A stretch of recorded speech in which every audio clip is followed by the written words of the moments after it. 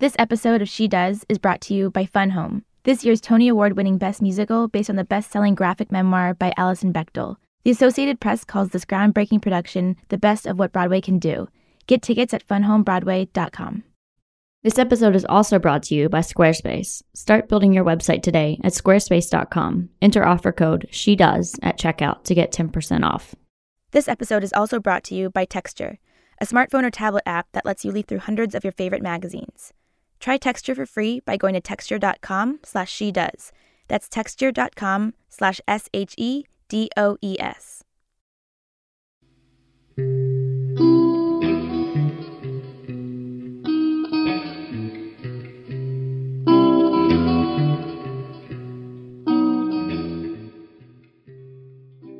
Welcome to She Does Podcast. I'm Elaine Sheldon. This week, we're bringing you a live and unedited conversation with Spanish journalist Almudena Toral. Sarah and I joined Almudena in conversation on stage at Filmgate in Miami at the end of February.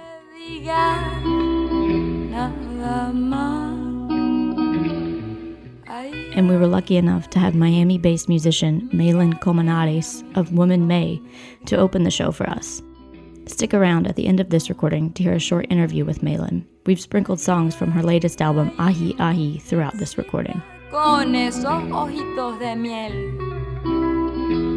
del mar. Our guest today is a visual journalist and filmmaker currently based in Miami. In 2015, Almudena joined Univision News Digital as head of video. And prior to working for Univision, Almudena taught video storytelling at CUNY Graduate School of Journalism, freelanced worldwide, and worked at the New York Times and Time. Her work has been published in The Guardian, Vice, Al Jazeera, Huffington Post, El País, Canal Plus, and other outlets. Almudena is passionate about multi-platform storytelling, human rights, health and gender issues, the global south, and immigration policy. In this episode, we talked to her about Univision News Digital's goal to serve the growing Hispanic communities in America, the benefits of being a woman in journalism, covering heroin addiction in Tanzania, and her many lessons learned as a freelance video and photojournalist. She gives great advice on pitching and encourages all of us to be flexible and be able to do many things, but to specialize and master in one thing.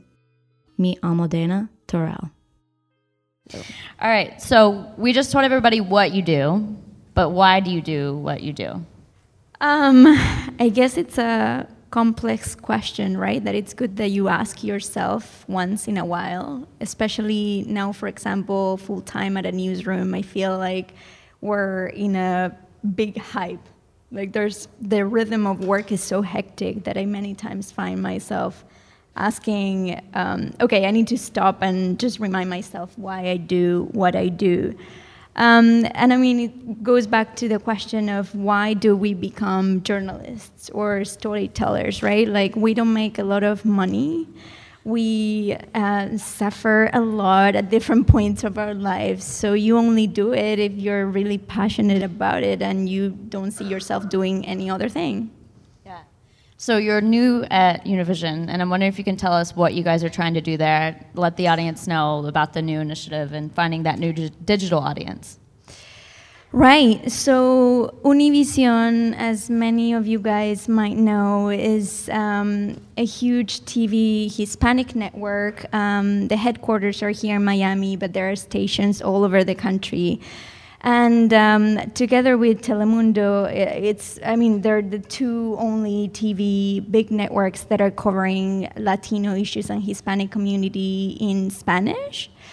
So they're a huge source of information for a lot of people who don't speak English in this country. Many of them are first-generation immigrants, and it's kind of exciting to see how people respect Univision with almost like a religious type of sense. Like, everything that Univision says is true, and TV presenters are very veneered, and Jorge Ramos and Maria Elena Salinas have like huge followers, and everything they say it's believed to be the word almost gospel. Gospel. And that's really exciting to see, because it takes you back to, I think, how journalism or some outlets were perceived many decades ago in some other countries, like maybe the US or some places in Europe. So it's nice to have come to an outlet that has a huge following, but then also looking at digital and what they want to do with digital and what we want to do with digital. It's a very different sphere because, first of all, it's not the same audience. Some audience we've inherited from TV, but some other we're trying to capture a new audience. And then the storytelling is very different, right? Like, I've never worked on in TV before. This is my first time working on a TV company. And we tell stories in very different ways, and that's amazing that we can cover the same issues and try to cover the same community and do it well, but just take very different paths in terms of storytelling. Do you want to talk about some of the different ways of storytelling? You've said every element, every part of a story it serves a purpose in a past interview. Can you talk about that a little bit more and how you decide which medium you're going to use and why that's important, the elements within that to tell that specific story? Right. I think that digital allows us more freedom in telling stories. Well, for example, in TV, you have a story. Stories first. So you first have to have a good story to tell. And that's universal. That's for TV and for digital and for all other platforms. But once you have this story, the good story to tell, then media like TV have only one way to tell it. I mean, there might be different formats within TV. For example, Univision has different news programs that they can put a story in, right? Maybe some of them is a straight newscast, some other is a news magazine. So they have different formats, but you have to basically fit that story in a 2.5 minute format, and it's very formulaic. It's always a reporter on camera. It's guiding you through the story, and there are different styles in like personal newsmakers, but it's very formulaic. While I feel that with digital and with film for digital, we have much more freedom. Many times people ask me like, oh, well, how long are your videos normally? And I'm like, well, as long as they need to be. Like, that's the luxury of it. Like, we don't need to have a specific length. It can be 2 or 3 minutes because that's what web normally, we see the tendencies like towards shorter formats, but not necessarily. So whatever the story deserves, which is an amazing luxury. We've all been frustrated with an editor who's like, no, cut. This has to be under 3 or 4 minutes. And then you're like, well, it's kind of hard to tell the story in 2 minutes. It can be done, but it's going to be a different story. So I try to be, now as an editor, try to be respectful of that and try to look at stories in a broader sense and how, what's the best media to tell it, if it needs complementary media, because film might not be the best media to tell a specific story. Sometimes a good narrative piece, print piece is the best way with photographs, or sometimes graphics are the center and film is just a little complement. But yeah, I'm a big believer of length just being completely relatable to story. Well, nothing makes sense in this cruel world. It seems a man. Don't you worry too much, but hey, that's all you do. What ways are you seeing news outlets now adopting more of a cinematic or creative nonfiction sort of bent on what they're doing? I think there are great things happening in digital media in regards to that.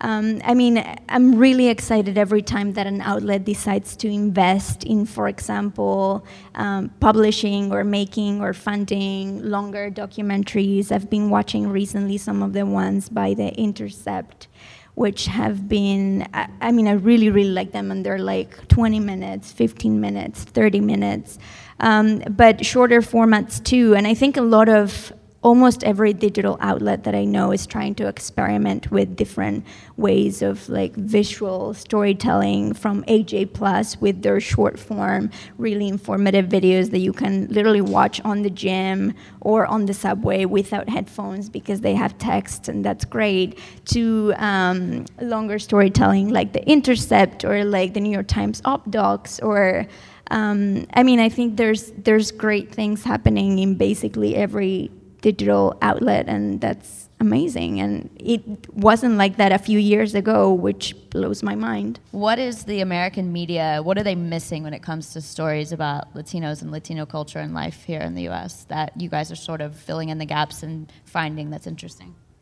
It's a big issue, right? I think in terms of first quantity, for example, of coverage, right? When you look at an outlet and their coverage in general, there's only so much strength and like quantity of time and resources that are put to certain topics, and some certain topics for American audience sell more than others. So the Middle East, for example, if you look at foreign coverage, for example, the Middle East, in my opinion, is the area of the world that American media pay more attention to. And Latin America, even though it's very, very close, Mexico, I mean, the involvement between two countries is crazy, they're neighbors.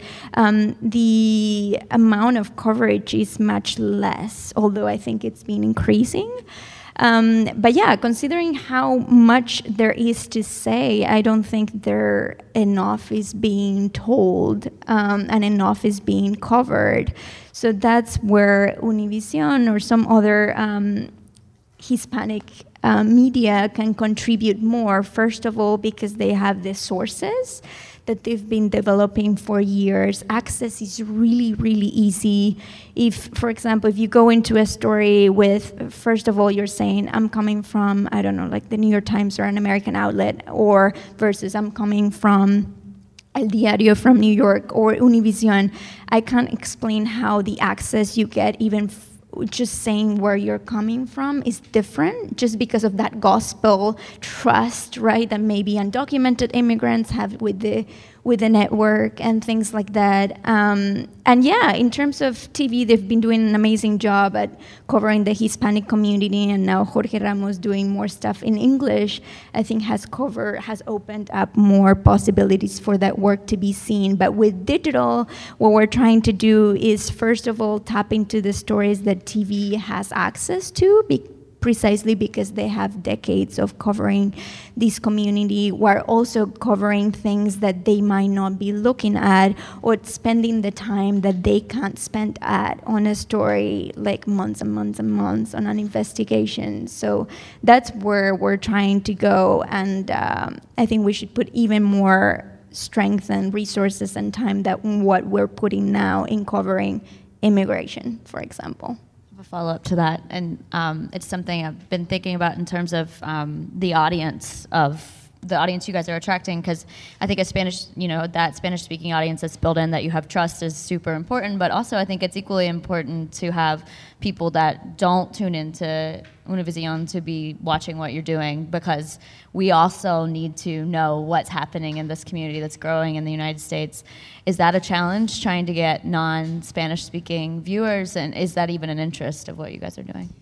Yeah, it's definitely an interest. We're making more of an effort lately to do more projects bilingual. Every special project that we do now, we do it bilingual in digital. Everything is in English and Spanish, but also with the daily videos. I am a big believer that we should be doing them in both languages, even if it's just subtitling. Again, it takes time, and that's why sometimes it's hard to take the clear-cut decision. Everything's going to be bilingual, but we're definitely going more in that direction. And again, we're striving for being discovered and being read and watched by people who might not necessarily speak Spanish. Even just like you post a story that the team has been working on your Facebook profile, right? And some people are like, oh, I wish you guys subtitle things. And that's a huge lesson. People who might not be journalists and find a story interesting, and you need to be able to make it accessible to them.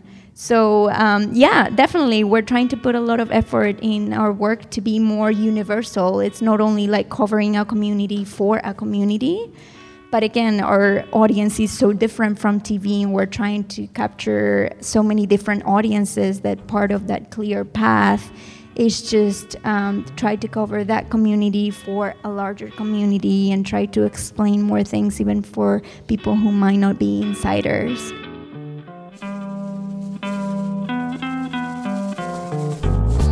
I really want you, that you know. Oh, sweet baby. Do we want to move more into? Let's go to Madrid, Oh yeah, let's start there. where you grew up. Madrid. What was it like growing up in Madrid? And when did you first get your hands on a device that captures images, whether it was a video camera or still camera? So Madrid was great, and it's great, and I miss Madrid.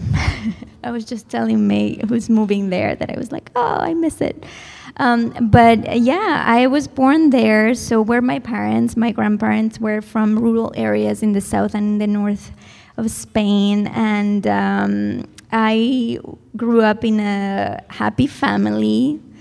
With a lot of support from my parents and all my family. But I knew very early on, I must have been 13 or 14, that I wanted to leave Spain. I wanted to see what else was out there. And in regards to when did I get access to my first camera, or storytelling device. I was a print reporter first. That's what my undergrad was for. And I was very convinced since very early on that I was going to earn my living writing.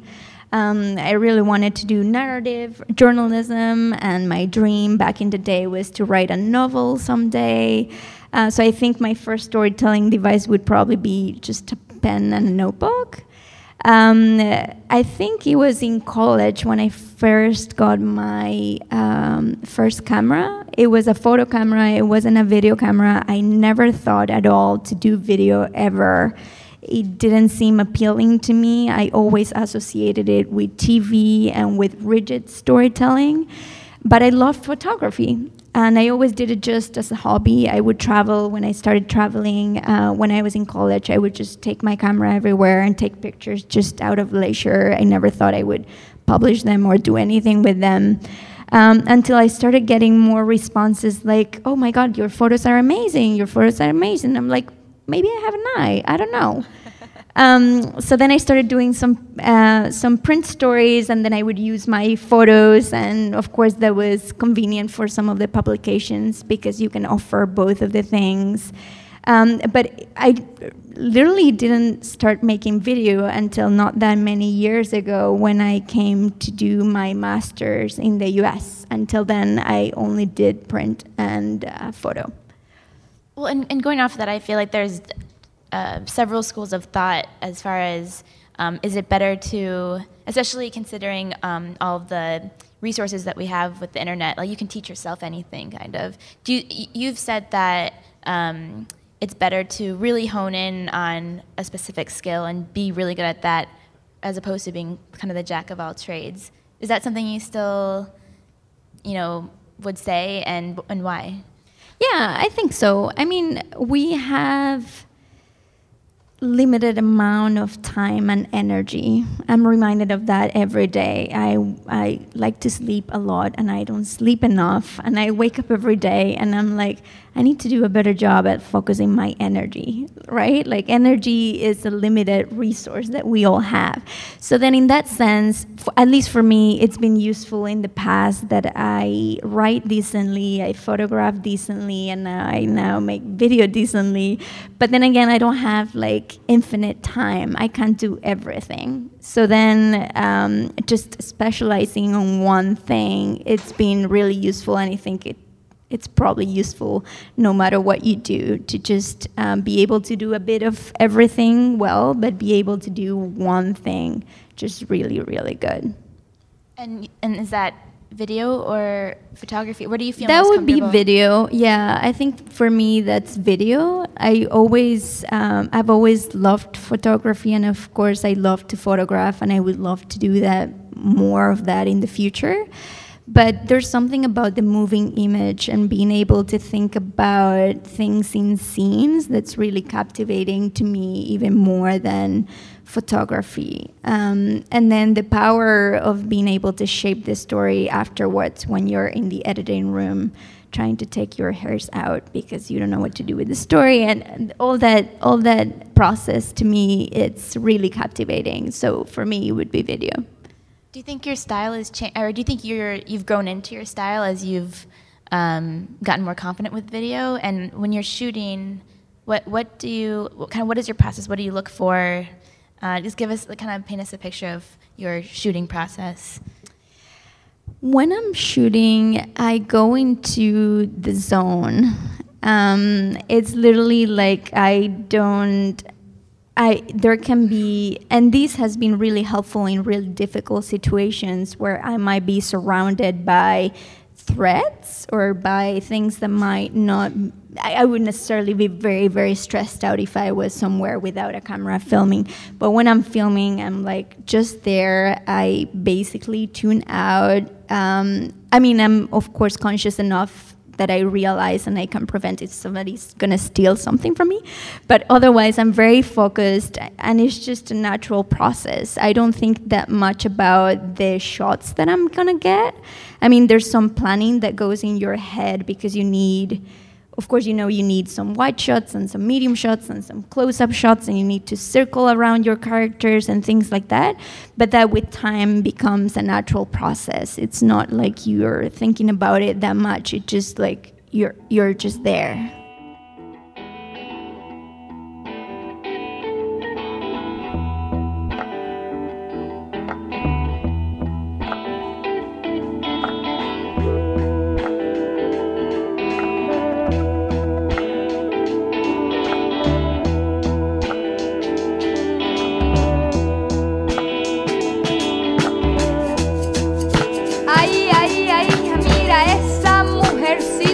Buena y yo aquí como una desesperada para nada menos su amor.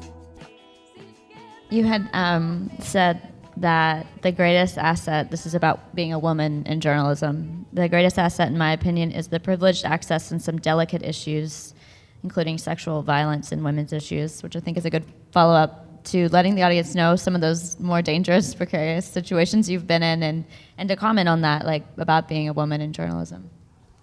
Yeah, I still think it's a huge privilege. Definitely, we get access to stories that many men would have a more difficult time to get access to.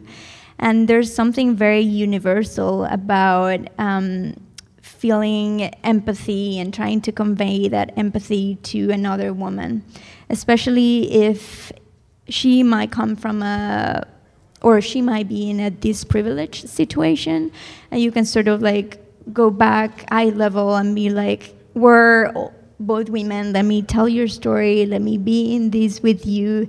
And I think it would be way more difficult, that access for a man. What are some of the situations you've been in like that? I've covered women issues quite a lot. I've done stories on female genital mutilation, on sex trafficking. I've done a lot of stories that might not be only gender-based, but I've chosen to pick woman character, or the main character to be a woman. One I did last year or a couple of years ago on heroin addiction in Tanzania. I purposefully chose a character that was a woman. Child rape in Liberia. I've covered quite a few things that are gender issues, and I'm very interested in keeping on covering those issues, even within, for example, immigration issues or things like that now. Well, so why choose a woman in the Tanzania project and things like that? Why is it important for you to centerpiece a woman? In that piece specifically, of course, I could have chosen any character. The story was about heroin addiction in Tanzania, and Tanzania is interesting because it's in a sandwich in terms of where the drug route goes. It goes from Afghanistan and Pakistan, it crosses through Africa, enters through Tanzania's port, and then it travels to Europe. And the really interesting thing is that some of the poorest communities in Tanzania, because the drug is so cheap, they end up being addicted, and there's all sorts of problems that stem from that. But even within that community of people who were addicted to heroin in Dar es Salaam's poor neighborhoods, there were women and men. I have to say there were more men, at least from what I saw, than women who were in that situation, but just precisely because of the extra challenges and the situations that those women that I saw were faced in. Not only you have to face all the situations that you would face if you're addicted to a drug here in the US, but your family neglects you, you have absolutely no money, all these personal hygiene things, all the society neglect, you might be looking for treatment, but you can't find it, there's no resources. But then on top of that, a woman has to deal with physical abuse, very, very often in the street, or if they're in a relationship, and then just all these legacy problems that come out of just being a woman in a society that maybe doesn't value women as much as they should. So then in that instance, I just took a stand. I was like, I'm gonna fight for getting a character who's a woman, and if that's possible, I'll choose that person. So that was the case. I'm curious about how when you're I don't like this that I use this term, but like courting a subject. I mean, how do you approach, gaining the trust of this person in a genuine way, the people that you're deciding to follow, and especially in shorter works like less than 10 minutes, how much time do you decide to give to gaining their trust? And can you maybe recall that story about how you lost touch with the person and you never heard back from them, and that was the moment that you decided to just kind of take a more laid-back approach? Where in Ecuador? The Ecuador. Oh, yeah, right. Yay. I think it depends on the story. It depends on how invested you are in a story. I think I've learned to take things easy. I used to be very, very obsessed with trying to get somebody's trust to the point where it almost became personal. The Ecuador stories, I once did a story on an Ecuadorian immigrant. She was a woman. She was here in the US, in New York, undocumented. She had crossed the border illegally with coyotes, and then time after she had daughters and a son in Ecuador, so she tried to bring them, and she went through all different ordeals. Like, she tried to get her papers with an immigration lawyer who of course lied to her, and she lost thousands of dollars that it had taken her years to save. She had been in an abusive relationship in Ecuador, and then she kept on getting on abusive relationships in New York. Anyways, a very complex story. I really, really wanted to get access to her to cover it throughout time.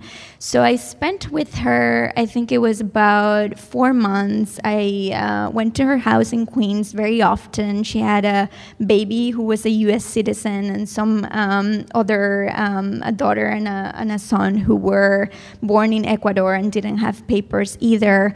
But anyway, so I gained her trust just the way you gain the trust of somebody. I would just ask her if I could come over, and she was perfectly nice and happy for me to be telling her story.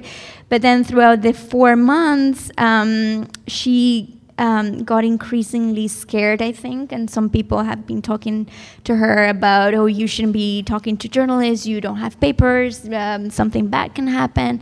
And so many things had happened in her life that were not positive, that one day she just decided to not open the door, and I took it very personal. I was like, oh my God, but what have I done? And I wrote letters, and it almost was like a personal quest. I want this woman to know that I didn't want her to harm her, even if she doesn't speak to me again. She didn't speak to me again, and that was fine. And with time, I learned to take things more easy and sort of like just take it more natural. And of course, it's like anything. When you're starting out, you're very, very passionate and obsessed. And a little bit of that obsession I still keep. It was a very dark time in my life because I took everything very personal. And then with time, I think I've learned, I still take things as seriously, but I try to shield myself a little bit more, at least when I'm in the field and filming. And sometimes lessons come time after, like when I recently did, or the story about sex trafficking. That was like one of the hardest stories I've ever worked on. It was really hard, and I was perfectly fine. I was much more healthy inside, and it's been afterwards that I've realized the huge lessons that had for me. But I guess without knowing it, I've become a bit more shielded. That doesn't mean that I don't share or try to become close to a character at all. But I think just for like emotional health reasons, sometimes you have to keep a bit of sanity. But I'm just very open and straightforward with people when I'm trying to get access to them. I think I just explain what I'm trying to do, and I might show them some pieces that I've done before, because some people might not even know what you're really trying to do. You're like explaining, I want to film you, want to follow you for months, and you're like, wait, but for what? Why so much time?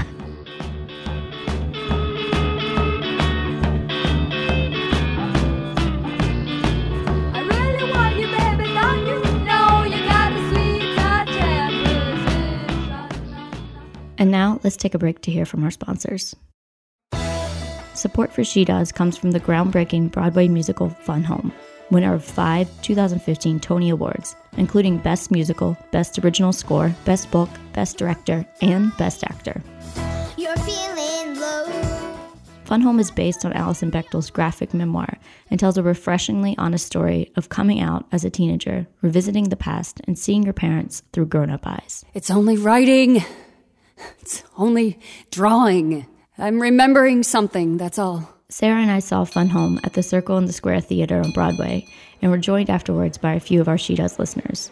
And one of the things that all of us were struck by was the amazing set design and fluidity of the theater and the round. Furniture vanishes and appears through trapdoors, and lighting is used to create clarity and dimness and emotional peaks all at the right moments. And I like the element of theater in the round for this show in particular because it allows the 3 actresses playing Allison to like play to different sides, and for me as an audience member to feel like I'm just observing them in their world and not feel like I'm watching a production. Tune in to She Does on April 6th for an exclusive episode with Lisa Crone, Fun Home's Tony-winning writer and lyricist, and get tickets to see this revolutionary show at funhomebroadway.com. She Does is also supported by Texture, an app for your smartphone or tablet that puts hundreds of your favorite magazines, cover to cover, in the palm of your hand. I spend a majority of my time in my apartment. It's where I work, where I sleep, and where I eat. But my menu has sadly become cereal, salad, or canned soup, and I've been looking to change that. At the same time, I've been wanting to declutter and simplify my apartment. So Texture's been the perfect solution for this dilemma. Using the app, I can bookmark articles featuring recipes from magazines I know, like Real Simple or Vegetarian Times, or I can take a look at the titles and articles the Texture editorial team recommends for me every day. Either way, it all exists in one place, and not in dusty stacks of magazines in the corner of my bedroom. And just like that, I'm on my way to becoming a sustainable master chef. I bet Texture can do some good for you too. Sign up to gain immediate entry to all the content from the world's best publications, including back issues and bonus video content. And guess what? Texture is offering She Does listeners a free trial when you go to texture.com/shedoes. That's texture.com/SHEDOES. This episode is also sponsored by Squarespace. And thank goodness for Squarespace, a service that honestly, we'd be nowhere without. We've been told multiple times that our website, which holds all of our content and artwork, is really something beautiful. The funny thing is, it was probably one of the easiest things to build. So much of our time is spent focusing on these episodes. You're welcome. But that leaves us very little time to give to the website. Thankfully, Squarespace offers intuitive and easy-to-use tools that allow us to look like we're professional website designers. And there's a cherry on top. When you sign up, you can get a free domain name for a whole year. Start your free trial today at squarespace.com and make sure that when you sign up, you use offer code SHEDOES to get 10% off your first purchase. Squarespace. Build it beautiful. Now, let's get back to our live show at Filmgate with Almudena Terrell. I'm sure there's people in the audience that make work, and so I'd love to hear any advice or practices you have with pitching. You've worked for a lot of different outlets, and how you choose the story you're working on, and then how much of it you present to an editor before pitching. And I know getting paid as a freelancer is also an issue, so anything around those topics? Yeah, I feel like I'm in a good position to talk about this because a few months ago I was a freelancer with the good and the bad things that entails, and now I'm an editor. So I feel like many times when I receive pitches now, I'm like, oh man, I feel you totally. Like I'm there, I'm you. But yeah, I think it's a hard balance, right? I realize now being an editor that it really bothers me when people don't do their homework and they might send you, or they require a lot of work and the final product is not that good. So again, time and energy are limited, right? So the easier you can make an editor's life, the better. The more homework you can do before the pitch, better. For visual storytelling, I feel that it always helps to show some photos or some video if you've filmed anything before. If that's not the case, I definitely want to see previous work that you've done. So I appreciate when people send me a pitch, but then they're like, oh, in terms of visuals, I'm thinking of making it in the style of these previous piece that I did. And then you can click on the link and quickly get a sense of like how their shooting is, how their sensibility is, all those kind of things. It's a little hard for an editor to trust if you're proposing something that you've not done before. And then, yeah, in terms of the pitch, the more research you've done, way better. I remember when I was a freelancer, and it's hard, right? Because many times you don't know all the answers. Editors demand a lot of answers that you're still in the middle of reporting and you don't have. That's where previous experience might help you. It might vouch for you, previous work.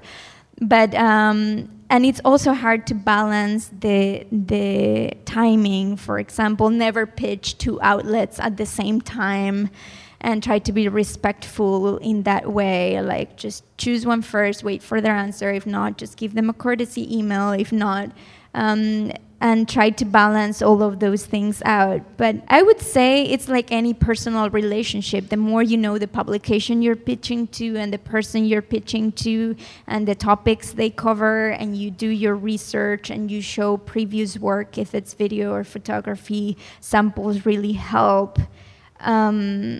That's key.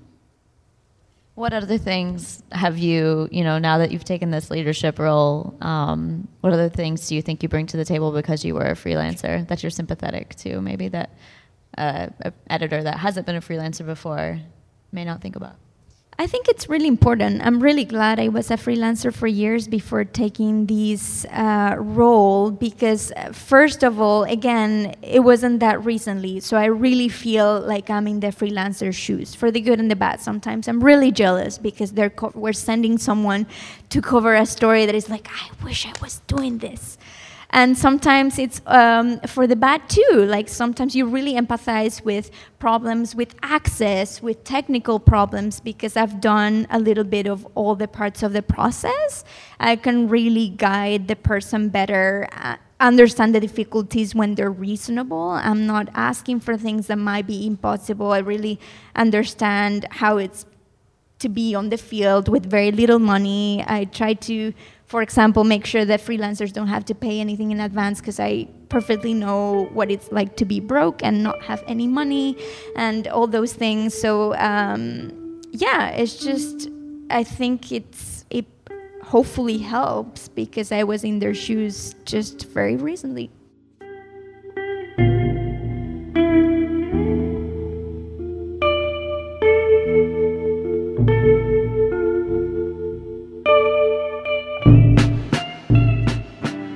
What makes you love being there in the field documenting? Like, is there a certain moment or a certain part of it that kind of feeds you the most?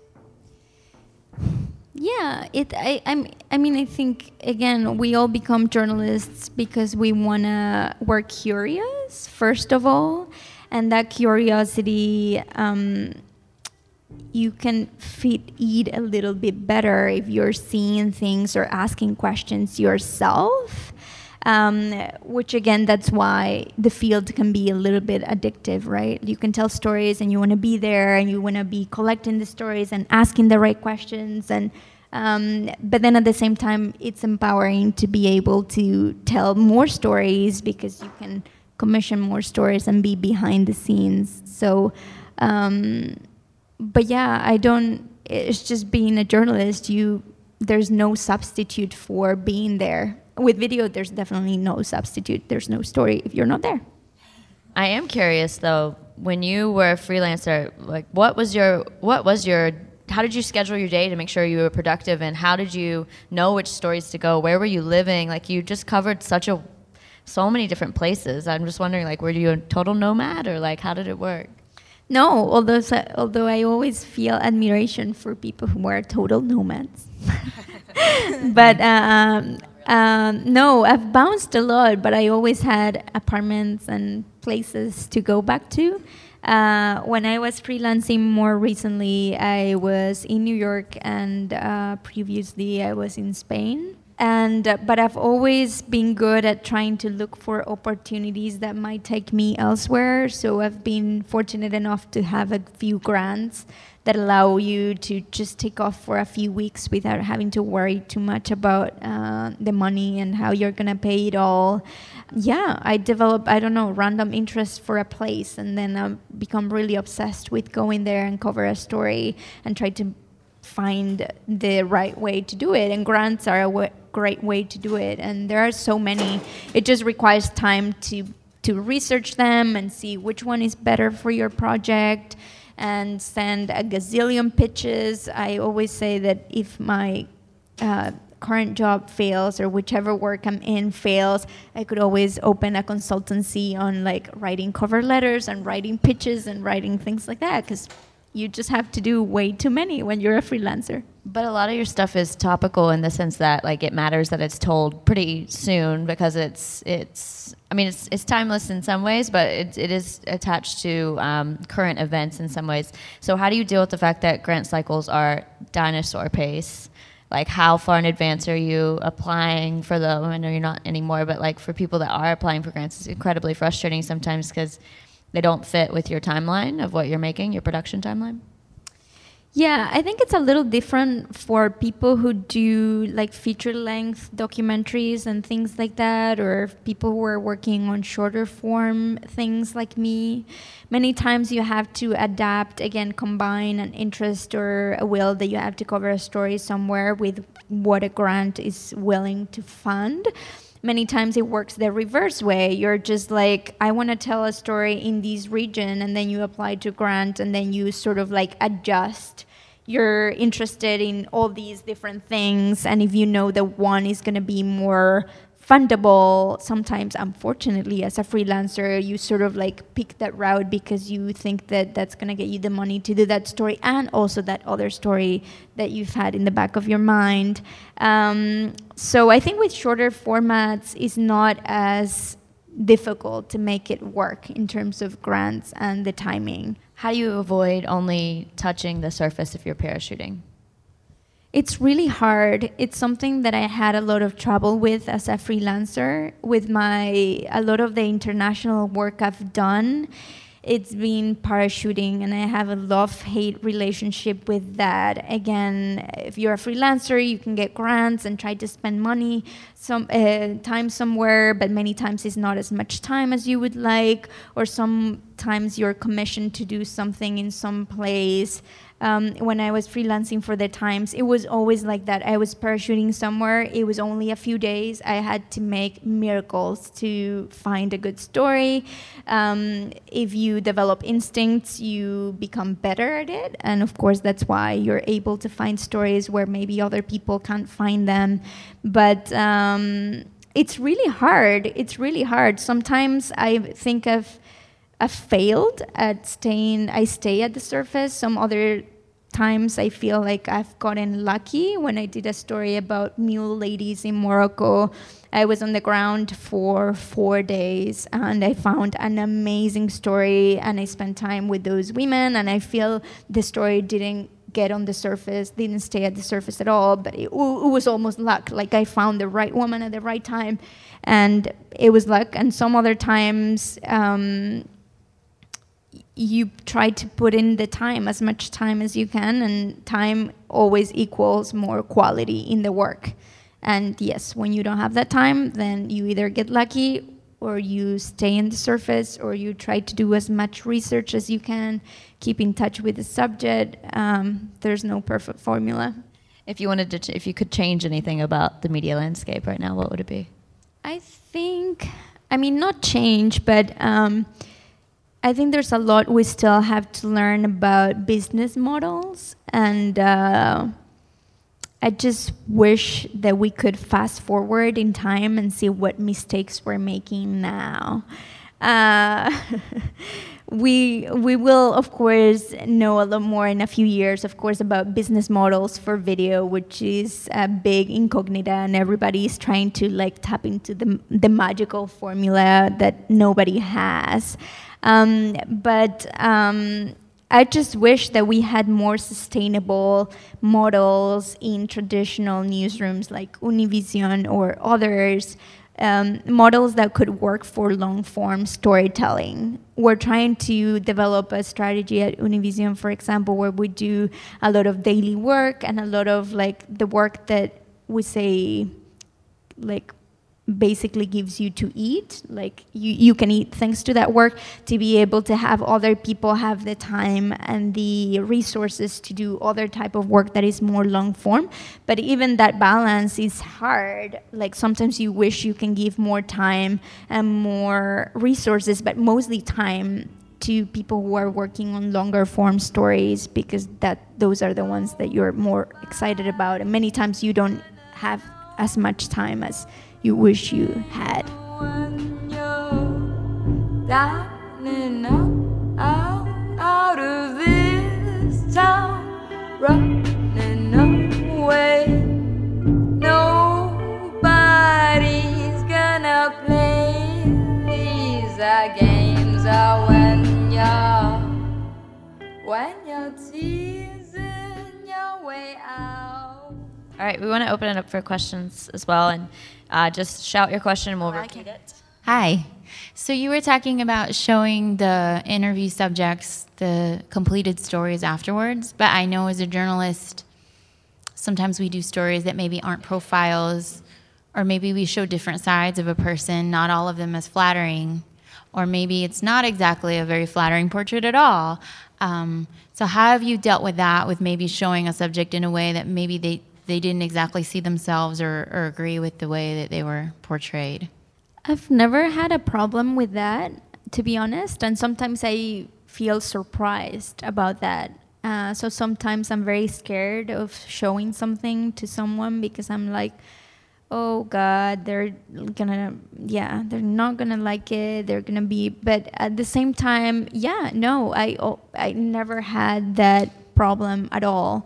I think again, when you gain somebody's trust and they see you filming or photographing, even when they're going through really difficult times. So I think in many instances they might from the beginning expect for that to be there, or they open the door for anything they do to be there, and then I don't know, I've never had a problem with that, even though I always fear it.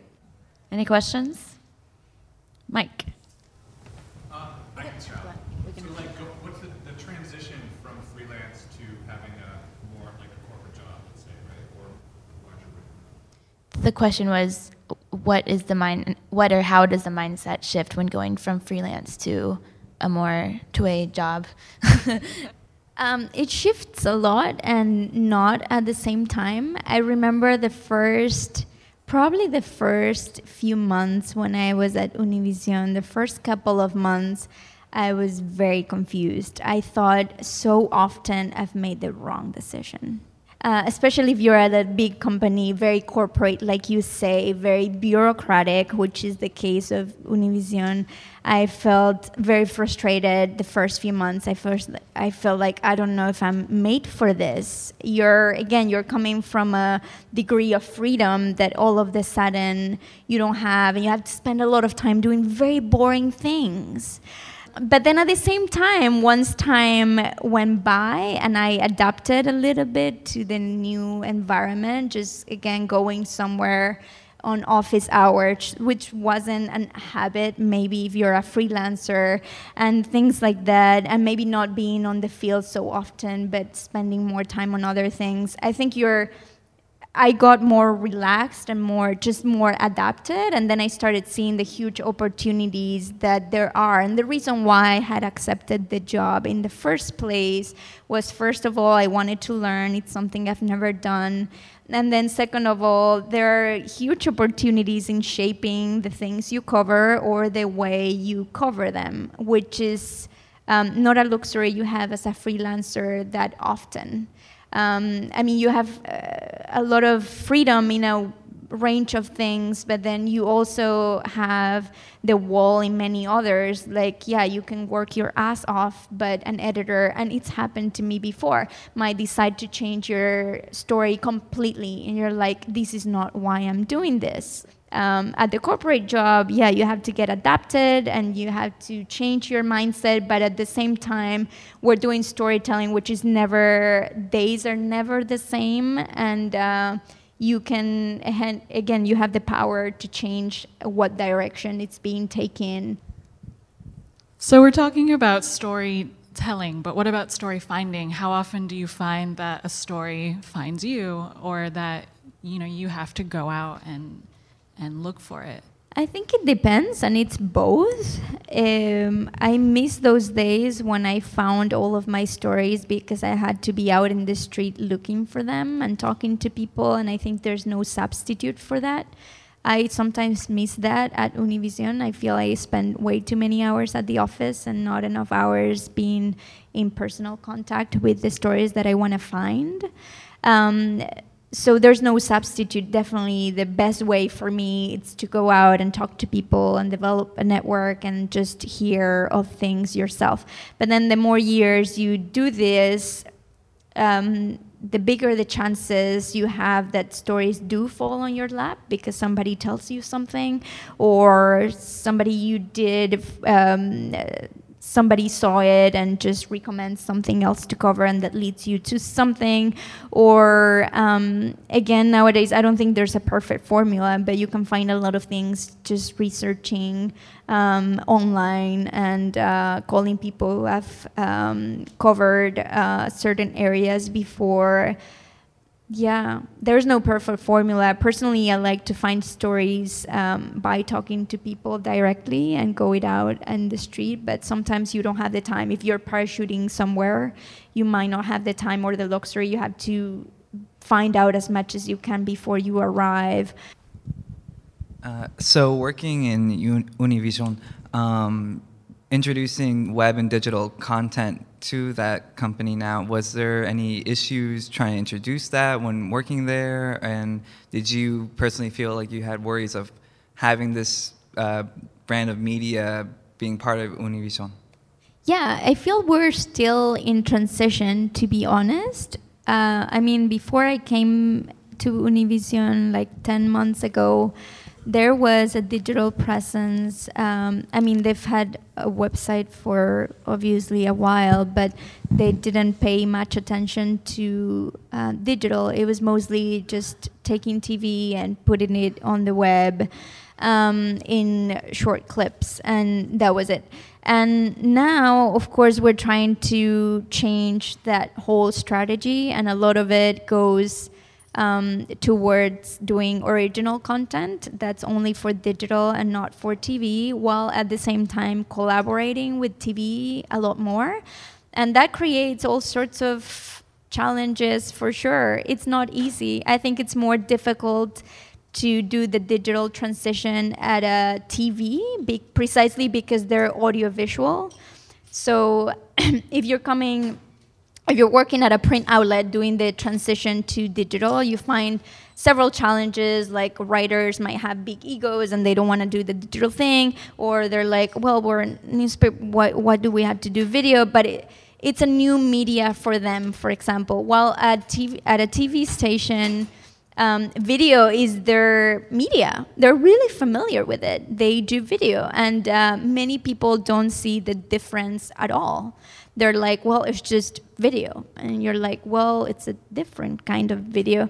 So educating while at the same time being respectful also. Like, I'm no one to judge that your work is not good work on TV. Again, it's amazing work. They do amazing work. But you're trying to do something different, and you're trying to collaborate and tell stories together. We've had a few attempts of telling stories partnering with TV, and it's been really, really hard because, again, what you need is completely different. What I need to do a documentary is completely different from what a TV crew needs. And also in terms of access, they many times TV crews are several people, and when you're trying to get access to specific stories, that's detrimental to the story. Many stories I've told is just been me with a character, and now try to put a TV crew in with huge lights with 5 people. So we're trying to tell some stories now in tandem, but I don't think we've had the perfect tandem yet, but hopefully it's in the future. I think we're working on it, but it's definitely a big challenge. I have another one. Is there anything that haven't done, whether with Univision or personally, that you want to do in your career? Yeah. I think I would love someday, although I don't know when, it might be really far out in the future, but I would definitely like to do a feature-length film. Although, again, I don't see it in the near future, and it really scares me, and I think it will be really traumatic process. But I would love to do it someday, and I would also love to go back to writing. So at some point, maybe take a couple of years off and go back to writing and write more. Seems pretty realistic. And I think you could tackle a feature based on your experience and bravery in other areas. So thank you guys so much for coming to this live recording. Give Almudena a round of applause.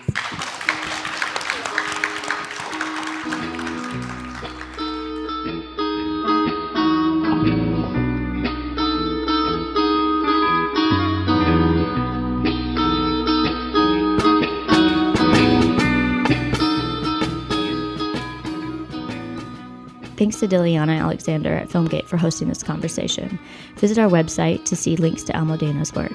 This show is a product of Slate's Panoply Network and was produced by myself, Elaine Sheldon, and Sarah Ginsberg. Sound design is by Billy Werasnik.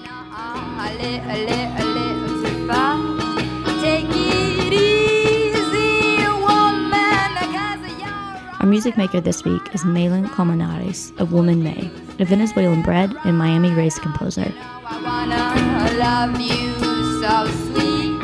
We're going to wrap up this show with our Q&A with Malin at Filmgate, followed by her live performance. Listen and download Woman May on Bandcamp, Spotify, and iTunes. And thanks for listening to She Does. I got my shakers around. I going, I going slow. I wear my shakers, yeah, no. So tell us about the latest album. Well, I flew out to Paris to record with a record label called Midnight Special Records, and this was back in July. And it's a few of the songs that I played with a bass, a synthesizer, a drummer, the whole works. And it's a few songs that took years to write. You said you've been playing for 10 years. What got you started? Who gave you your first instrument? My mama. My mom definitely put me up to music lessons, but she's a painter. But music's always been around in my family. Like, they've been playing the Beatles and Otis Redding and Etta James since I was a kid. So are those some of your inspirations? Can you talk about some music you love? Yeah, Otis Redding for sure. Like Erykah Badu, like R&B, even hip hop. Like blues artists for sure. How does being in Miami, being an artist here in Miami, influence your work? Definitely feel inclined to write a lot more Spanish songs, for sure. People really appreciate culture here. It's like people from all over. What does music do for you personally? How does it make you feel? What is it like to play? How does it make you feel when you're playing live? Makes me really happy.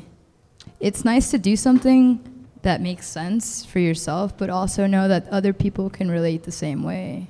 Like knowing I'm playing a song and this person might not like it, but I know there's a song in their life that they heard and it changed them or made their day better. That's nice to know that. Is there one that's done that for you? One song that... That's so hard. Not maybe just one, but that you can think of.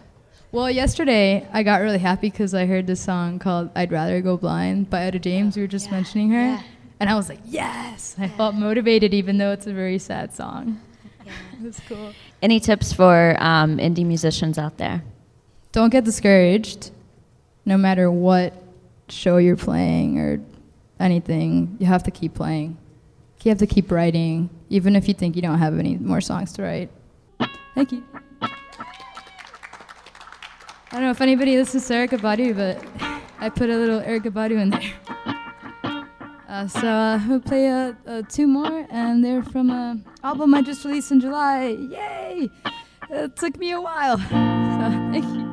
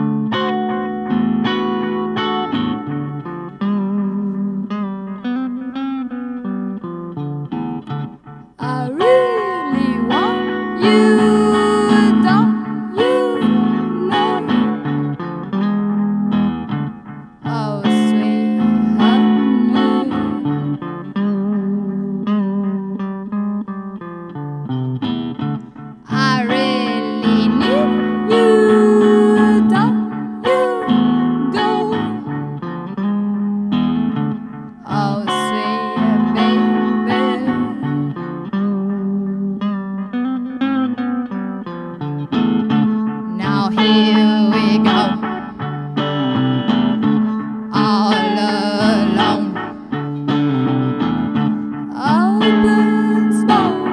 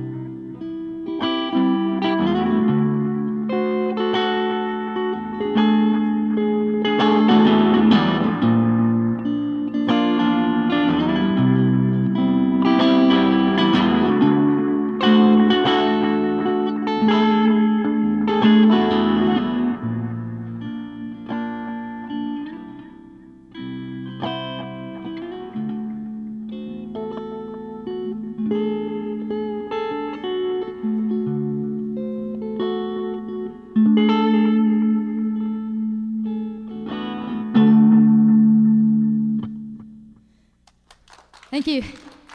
Thank you so much.